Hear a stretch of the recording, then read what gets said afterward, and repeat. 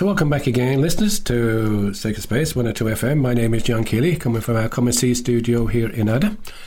And at this point of the programme, I'd like to welcome back again a good friend of the programme, someone who's been very kind to us. Launched a book more recently, Trellis for the Soul. Welcome to the programme again, Martina Lahan Sheehan. Good morning, how are you? Good morning, John. I'm very good. For joining us. So Martina, you again said that you would share with us what your thoughts might be on this, the third Sunday in Advent. Yeah, well, you know, we're still in the Advent space. I know the world and culture and so on is moving us into Christmas, and it's Advent gets squeezed out very easily, particularly even at this late stage. I suppose people are thinking that Christmas is here and it's all around us. But we are still in the Advent space, and Advent is such a beautiful season. It is really worth reminding ourselves of this beautiful opportunity to create space, to listen, to wait, to still wait, and also to recognise that this great Christmas mystery, this incarnation, this birth, isn't just something historic. It's something that is also happening in our hearts. The great Christian mystic Meister Eckhart advises us. He says, of what avail is it if the birth of Christ is only historical? It isn't also happening in your heart and in my heart. So I suppose that's the challenge, is to stay with the heart and to see what is, you know, where is there something new being born in your heart, in my heart, as Christmas approaches. And in order for that to happen, I think we have to make space. And what we're making space for really is we're making space for joy, the kind of joy that the gospel offers us, and the kind of joy that the birth of Christ is all about. And Pope Francis, you know, speaks about joy a lot. In fact, he says, be careful of people who preach the gospel who continue to be sourpusses. So that's something we all have to guard against, becoming sourpusses, becoming too serious about the whole thing. Because this beautiful mystery that we're entering into in Advent and pre-Christmas is about joy. It's about the birth of the Christ child and the birth of a new joy. And that isn't something we get from outer circumstances. It isn't going to come even from the perfect Christmas party. When January comes, none of us will be looking back saying, God, I should have done the plum pudding different for Christmas, or I should have done the trimmings, the turkey. None of those will even be in our consciousness. But the moments of joy will be. The moments when the heart was open, when we connected deeply with one another, when we connected deeply with the Spirit moving within us. So, you know, Advent is about preparation. And John the Baptist continually talks about prepare the way. And of course, he's talking about prepare the way in the heart. Create a desert space in the heart. John the Baptist chose a desert space. And he's saying, prepare the way in the heart. So this waiting isn't a sort of passive activity. It isn't that we're just waiting, assigning away our responsibility. No, our waiting is quite intentional and quite active. We're intentionally and vigilantly listening for sight and sound and movement of the Spirit.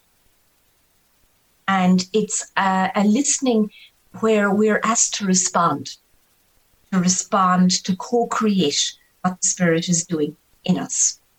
You know, many of us remember the transistor radio of the past when we would be looking for the radio station, probably Luxembourg. And we remember that if we turn the wheel a little bit, maybe too far in one direction, a foreign station will come in. It might be a French station, or if we turn it a little bit too far to the other side, some other station will come in. And we would just have to adjust it very carefully to get a clear signal, the Luxembourg signal. And I think our Advent listening is similar. We have to adjust our antennae to be tuned in to the Spirit, because there are many, many foreign stations and many distractions coming in, and very loud messages that tell us that our happiness will come from an external perfect Christmas. And of course it won't. I think a couple of years ago, I shared in this program about my mother died on Christmas night. And people used to say to me, you'll never enjoy Christmas again. And that's not true, that even though it was heartbreaking, there were moments, deep moments of connection, deep moments of the heart, even in the midst of great sorrow. So this idea that this perfect Christmas, particularly this year, we've heard media saying, we must have Christmas, and it's all about what we must buy at Christmas, And of course, this Christmas will be different for many of us, for all of us really, because we will still be within restrictions. But that does not mean that our joy can be limited. That does not mean that the Christmas gift and the Christmas mystery can still fill our hearts. In fact, maybe even more so when other things are stripped away. So, Scripture is full of this going deeper and listening with the open ear. In Psalm 39, verse 6, you do not ask for sacrifice and offering, but an open ear. So this open ear listening. And in fact, in Isaiah, the prophet Isaiah is like a beautiful book of poetry in the Old Testament. And it says, listen, and you will have good things to eat and rich foods to enjoy. And we're hearing many advertisements about what we must buy, to have good things to eat and rich foods to enjoy. But of course, spiritually, there are other foods that fill the heart, other beauty that can arrive and fill us to overflowing. And perhaps gratitude is the greatest disposition we can bring into this season. Gratitude, even, looking out as we're talking here, and I'm seeing a little soft shaft of light coming in through the window and just dancing off the table here. And that can bring gratitude. The look of light in somebody's eye can bring gratitude. The first sip of tea or coffee in the morning can bring gratitude. So reminding ourselves to come back to the present moment, to arrive back in that place where the mystery is reaching us and speaking to us and calling us into newness. So I really think it would be a lost opportunity if we didn't take a few moments, to take a breath, maybe to read a line of Psalm, listen carefully, or read a line of the Gospel in Exodus, listen carefully to the voice of God, we're told, Exodus 15, verse 26, and to listen so that we're listening for the new birth happening within you, within me, and it sort of breaks all those old stories that we carry around in our heads, the worries, the what ifs and the if onlys that wear us out. And, most of us have been living a very vigilant year this year, this 2020, and worrying about all sorts of things and living within restrictions. So our nervous systems are exhausted. Our nervous systems are exhausted from being on alert in a very different way to the kind of alert that Advent is really inviting us into. We have been alert with fear of virus, fear of economic downfall, fear of restriction, and so on. But Advent is saying, be vigilant, or you never know the day or the hour. Now, we might think that is scary, but actually you never know the day or the hour could be wonderfully exciting. You never know the day or the hour when you see something new, when you see yourself in a new way, when you see yourself as God sees you. And that's the most joyful moment of all. So maybe that could be our little message as we still stay in the Advent space and open to know that you are looked at with delight. So let's take that into our Advent and reflection. You are looked at with light. Sharing such a lovely, beautiful reflection for us, giving us those thoughts and maybe making space and listening and tuning in and gratitude and looking at ourselves anew. Thank you so much for those lovely thoughts to take us for these last few days left in Advent and preparing for that wonderful event, the wonderful feast of Christmas. So Martina, maybe at this stage, just before you do leave us, have you got a piece of music, a choice of music you'd like us to play this morning? Yeah, perhaps. Well, just this morning we were talking here at home just about this beautiful season, and Pat sings a song called When Love Was Born, and it's really about the mystery of Christmas and how everything changes if we believe that it is about love. So it's about the night when love was born. So maybe that would be a nice pre-Christmas piece. May yourself and Pat enjoy all the blessings this Christmas, and thank you so much again for sharing with us here on Sacred Space. Thank you, Jack.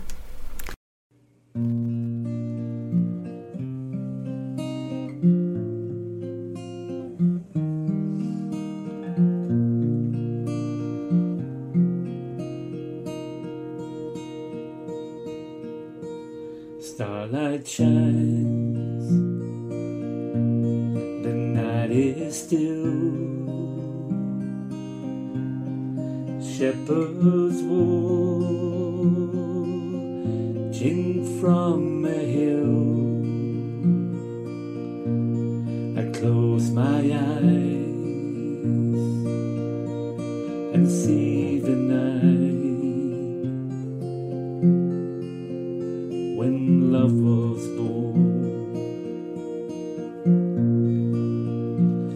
A perfect child gently waits, a mother bends to kiss God's face. I close my eyes and see the night when love was born.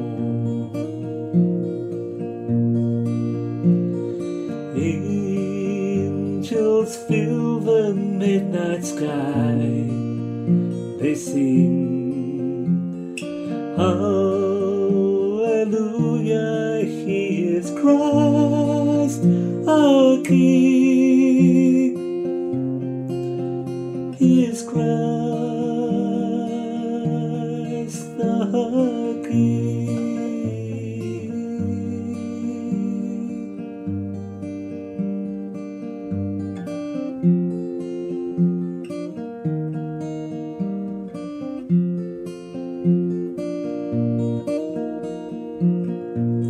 Emmanuel,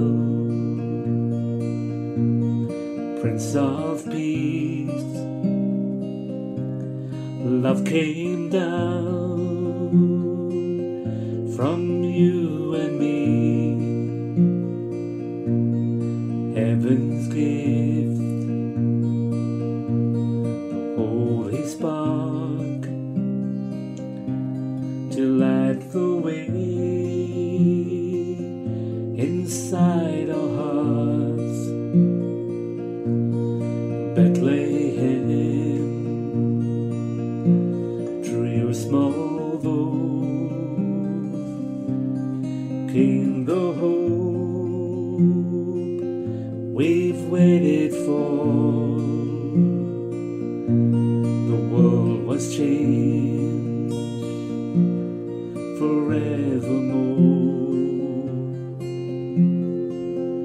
when love was born. Angels fill the midnight sky, they sing Hallelujah, is Christ our King. He is Christ